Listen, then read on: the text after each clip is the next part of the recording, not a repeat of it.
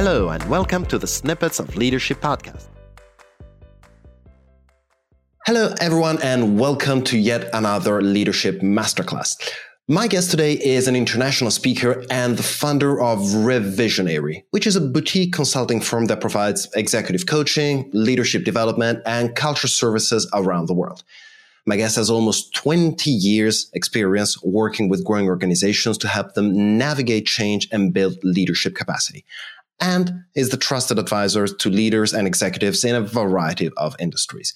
To the point that in 2020, she won the award for Best Culture Design Specialist from Corporate Vision for her body of work.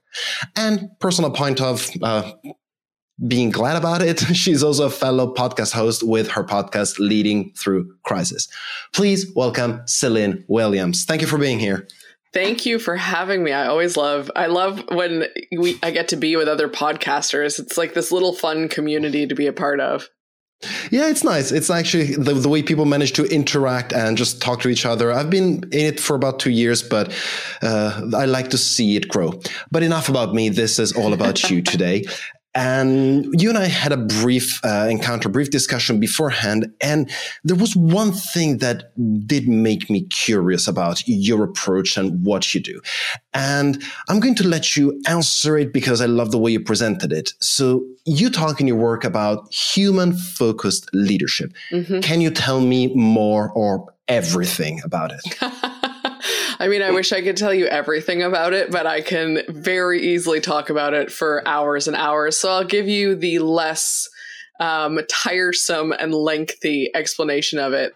The core sort of belief, if you will, of human-focused leadership is that it centers on the idea that the people in your organization, one, are whole, complete human beings, and two, that they are your competitive advantage. So more traditional business tends to focus on product and profit. And I want to be super clear. It's not that those are not part of human-focused leadership, but in traditional lens on business, it's that your people are a means to an end, not the reason that your product and profit are where they are. So it's sort of flipping the paradigm on its head and saying that if we take care of people first, if we lean into the fact that they are our competitive advantage and we make them the center of what we do, then we are actually going to be more profitable. We are going to build better products. We are going to have more of an impact in the world that we want to have. And that means really embracing people as whole, complete human beings. There's no, I am one way at home, I am a different way at work. It is being accepting. It doesn't, and I always say this, it's not about agreeing with everything. You don't have to agree with everyone around you. You don't have to say, oh, the way that you live your life, whatever you believe in, whatever, that I agree with it, but it's being accepting of it. And those are very distinct headspaces. And I think they really need to be called out because human-focused leadership and organizations that are human-focused are really accepting of we are all real, whole, complete human beings. We all have things going on. We have real life to contend with. There's not a home Celine and a work Celine. There's not because home Celine affects work Celine and vice versa. So it's really acknowledging that people are your competitive advantage, that they can bring all of those parts of themselves to work. And obviously there's an appropriate way to do that. You're not going to yell and scream and have a fit in any situation, hopefully. And then really encouraging all of that in your leaders and in your people so that everyone is working towards the end goal, towards a very clear purpose together. There is a couple of things that I find really that just got my attention in your whole answer. And one of them that was just at the very beginning was quite curious. The fact that you used to describe, let's say, let's give just everything under the umbrella of people and culture and being human. But you used terminology that is quite clearly connected to strategy. So the other side of it, for example, competitive advantage, it's something that, to be honest, I've never heard associated with people this clearly. It's always been something associated with product, or if you look at it in terms of country level, with different countries. And it's quite interesting to use this terminology because it can be a way of passing this idea of focusing on the person, focusing on the interaction, the whole of the human being to maybe decision makers that are more used to think in terms of strategy. So that's the thing that got my attention the most at the beginning. And connected to it, I started thinking of a different question, which was, well, how do you bring it further? As in, why this type of leadership? Why looking at the human part of whoever is working with you first, rather than embodying the manager that makes people do their work and reaches result and gets stuff done? How do the two compare? Why one and not the other, if I may? Yeah. So I'm going to break my answer up into two parts. And the first one is, so the first one is about the competitive advantage. And I want to touch on that really quickly because we don't often think of people. We have not historically thought of people as a competitive advantage. We think of them as a resource or a capital, or like human capital, human resources, right? We don't think of them as really the reason that we have great products. The reason that we make money is because of the people. The people are driving all of that. So while we like to think that the features of our product are a competitive advantage, those features don't exist without the people. So the features are not the competitive advantage. Our people are the competitive advantage. And when we can start to, as leaders in organizations, recognize that and shift out of the commoditization of people into the fact that they are what they're bringing to the table matters, then we can change our lens on business. And I just want to touch on that because I think the competitive advantage piece really is, I appreciate you noting that because I think it's more important than we often give it time for, right? So I thank you for letting me derail the first part of that a little bit. Anytime. But I think the second piece of what you're asking, which is really around, I'm going to try and remember it and sum it up succinctly. So if I get this wrong, please feel free to interrupt and reflect back. But was really around this idea that traditional managers who are managing and just driving for results, why is people-centric, in my opinion, I'm going to say superior, but let's say different, right? I think it works more effectively. I've seen it be more effective, but I'm not married to my opinion being the only opinion. So I think superior, let's say different. But what is it that makes it different or makes the difference more compelling from my lens? That's sort of what you're asking, right? Yeah. Why should someone basically buy into this idea? So there's a few things. The first thing I would say is anyone who is really proud of being a manager needs to question the idea of the even term management, because we manage things. We don't manage people.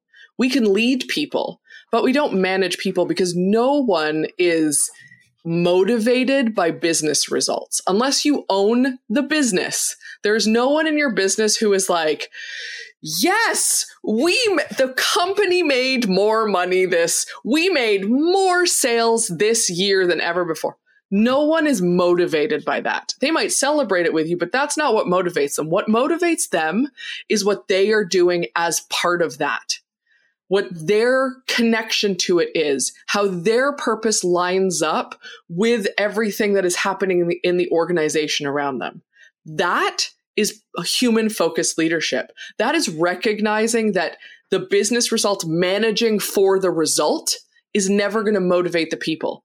And the way that we get the best out of people is not by managing them to the result that we want, because they don't ultimately care that much about the result.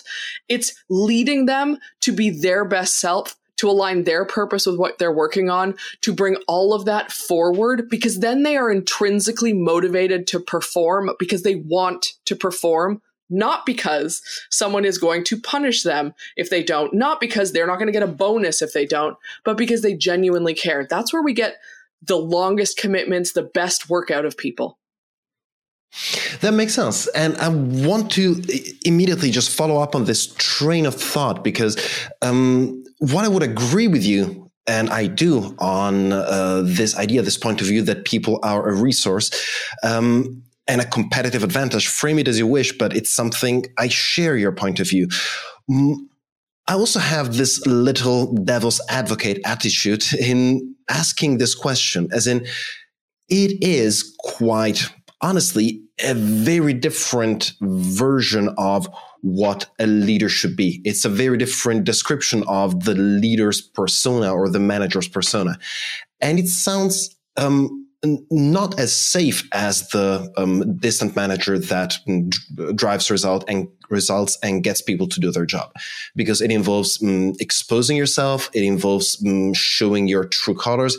It involves a lot more work in terms of mindset, in terms of learning something else that is not what you're used to.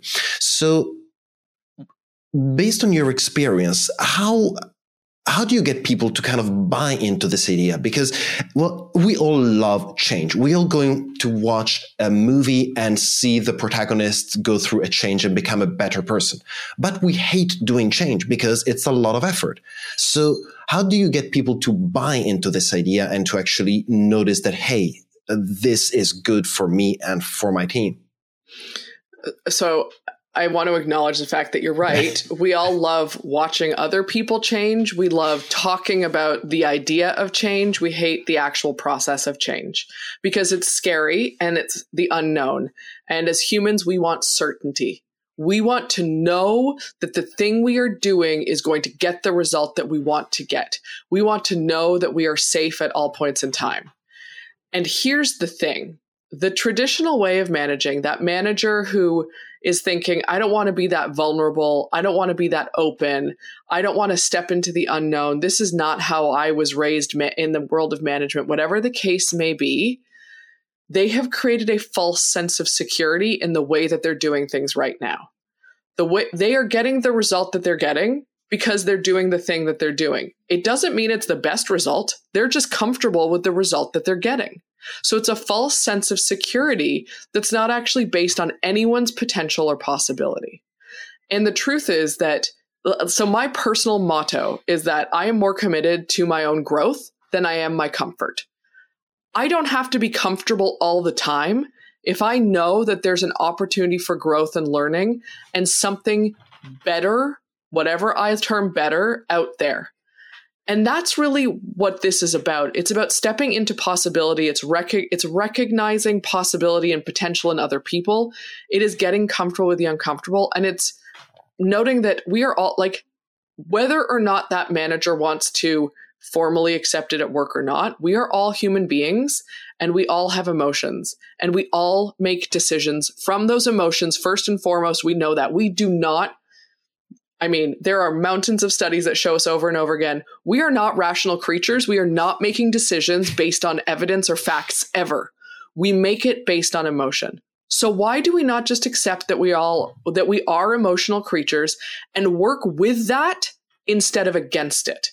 And it's scary because we're so used to thinking that there's, business is all numbers and rational. There's no crying in baseball. We just show up and we're machines and we go home.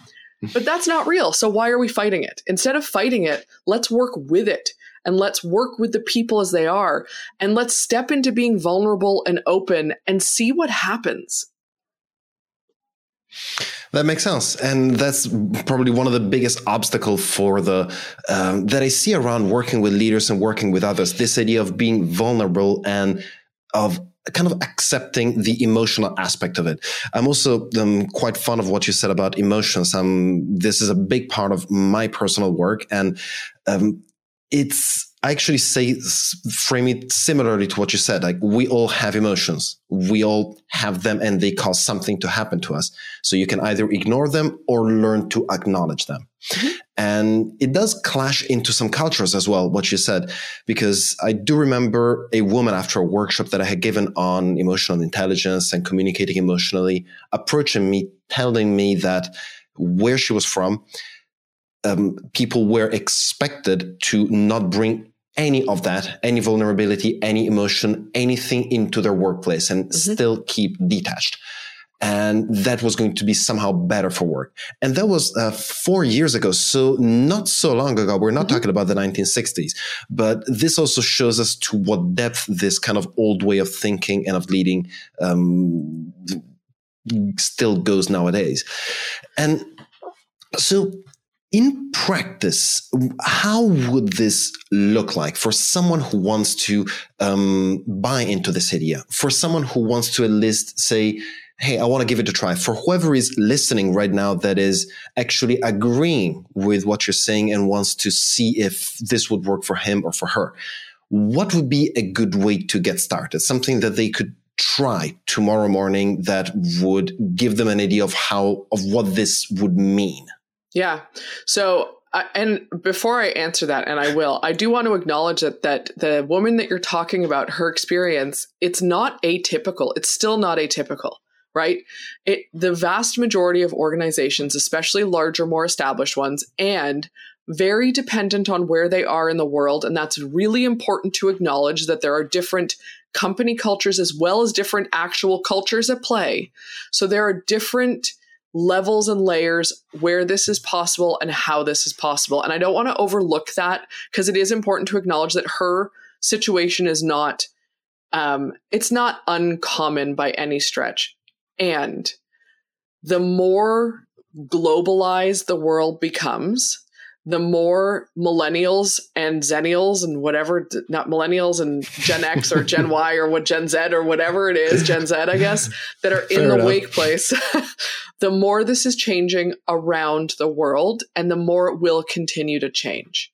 So yes, that experience is not uncommon, and we are seeing it change based on industry, based on locations, but it is really starting to change more and more. And I think it's important to note that as part of this.